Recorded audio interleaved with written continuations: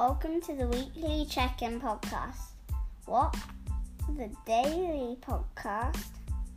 Welcome to the daily check-in podcast with your host, Tim Prendergast. It's Learning at Work Week, an opportunity for us all to focus in on our continual development, where each day we have a theme: diversity and inclusion, technology, collaboration, future ways of working, and career paths. 5 days, 5 themes, 5 bite-sized podcasts for you to enjoy.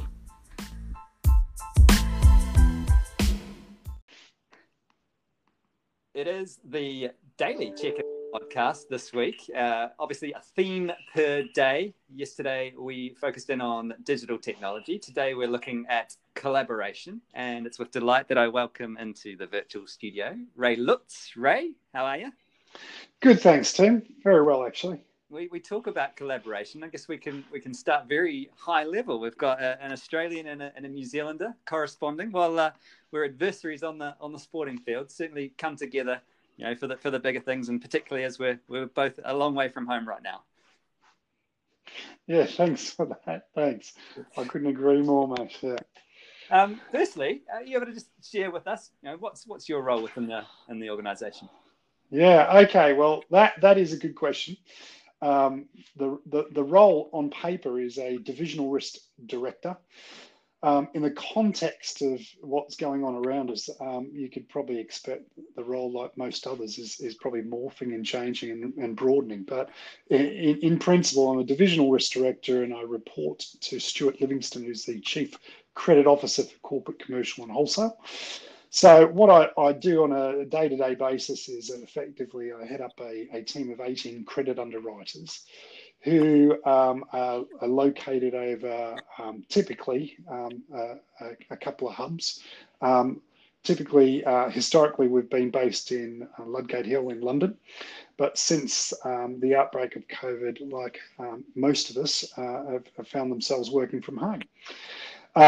So the region or the division or the area that we look after within my team is effectively the London South and east of England, which equates to roughly half of the UK business.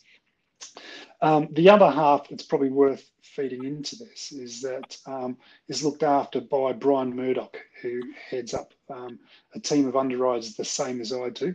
And that looks after the rest of the country, right? So as part of my role, I look after my team, and the team have their own delegated authority. So think about deals that come in for review, and it could be any sort of credit-related request. So it's not always increase or new money.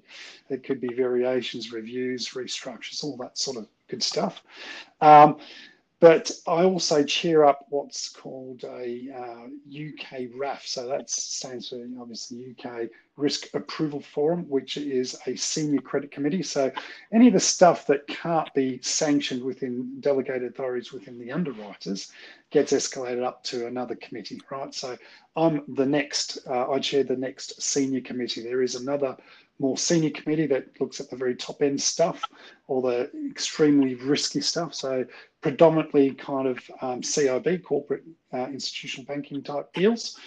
But for me, yeah, that's probably where I max out at. Yeah, and so that's what my day job is supposed to be. But what you find, of course, is that the role sees you get involved in many other things, right? So I regularly interact with regulators, typically the PRA, occasionally FCA.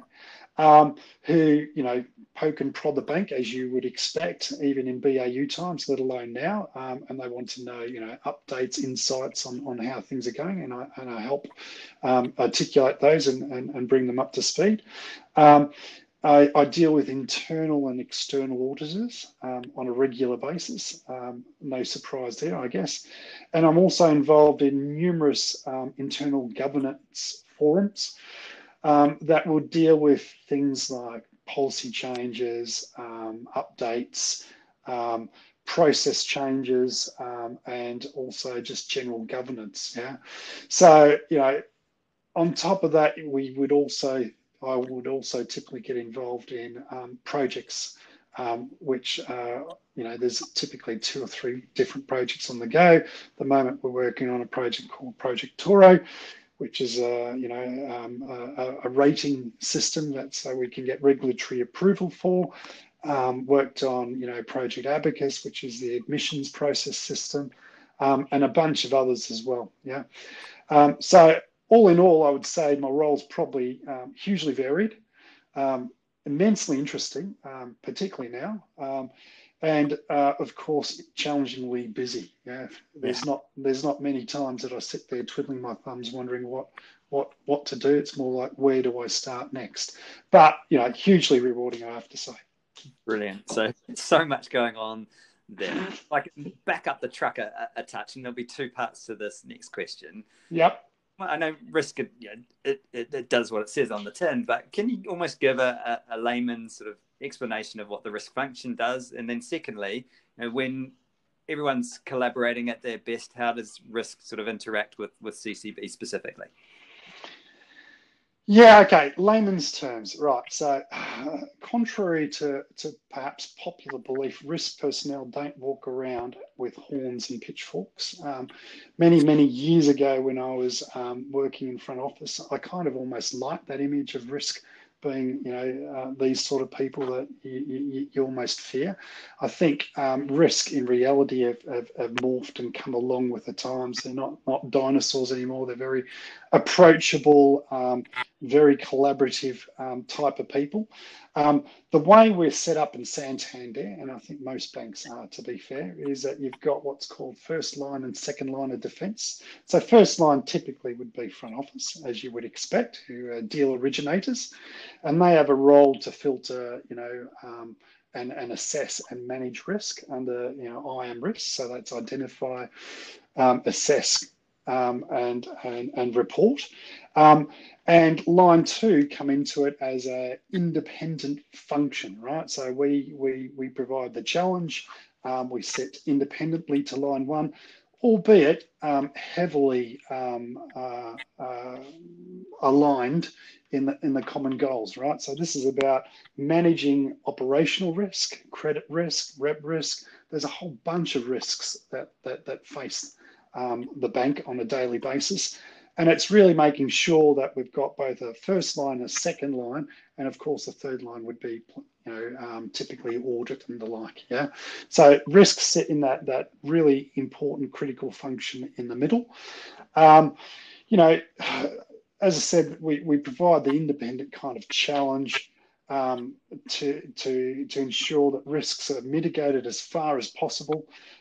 Given the makeup of the risk personnel, they're typically very, very experienced people, either had many years of experience in credit risk themselves, worked in other areas of risk, and of course been successful line 1 bankers in the past. So all that means it's, we are a huge source of experience and knowledge.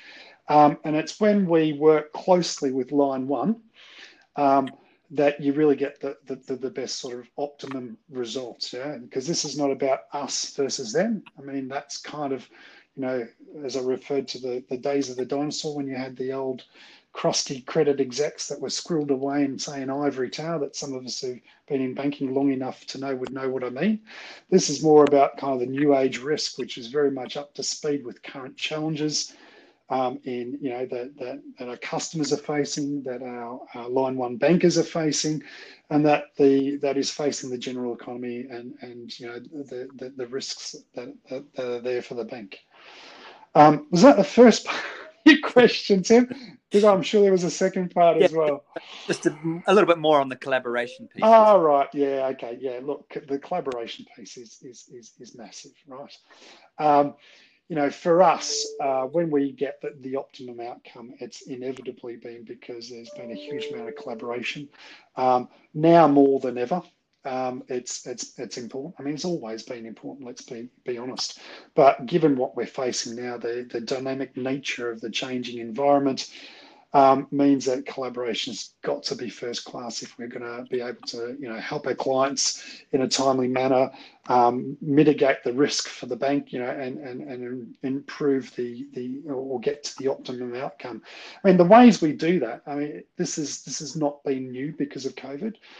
It's just been highlighted, but what we've typically been very, very good at is, when there's a new deal or a stretchy deal or a deal that has an issue, we're very approachable, right? So, typically line one can pick up the phone, they can drop us an email or arrange a sighting, where we then debate, discuss, and agree where the issues are, where the red lines may be, and also where you might want to think about going.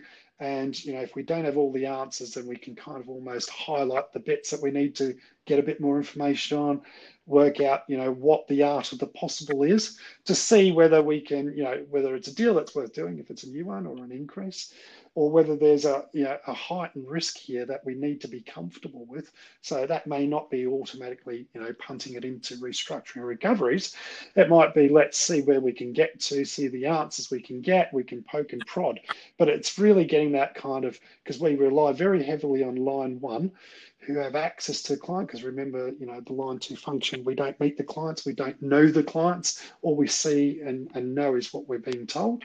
But it's when we have that discussion around, what's the best way to handle the situation that we get the optimum outcome. So, it's collaboration with, open dialogue and making sure we talk to each other. In addition to that, where we've also seen some great collaboration is particularly in the face of COVID pandemic, is where we've had to move very, very quickly. Yeah. So, we will get together in forums, right? Working groups as a good example. So you think about COVID's hit. So our policies, processes were geared for BAU times. When COVID hit, it's all hands to the pump, right? So you've got to move quickly and you can't be stuck in bureaucracy. So what we did, we got together, got a working group together with risk. So line one, line two stakeholders. Yeah, so we had, the likes of Ian Boot, Sean Longsdale, on occasions, Tim Hinton, Stuart Lawrence, I'm talking senior people in the bank, but also those people at the next levels down, getting involved, getting on these calls, talking through a problem, and then not getting off the call until there's a solution, right?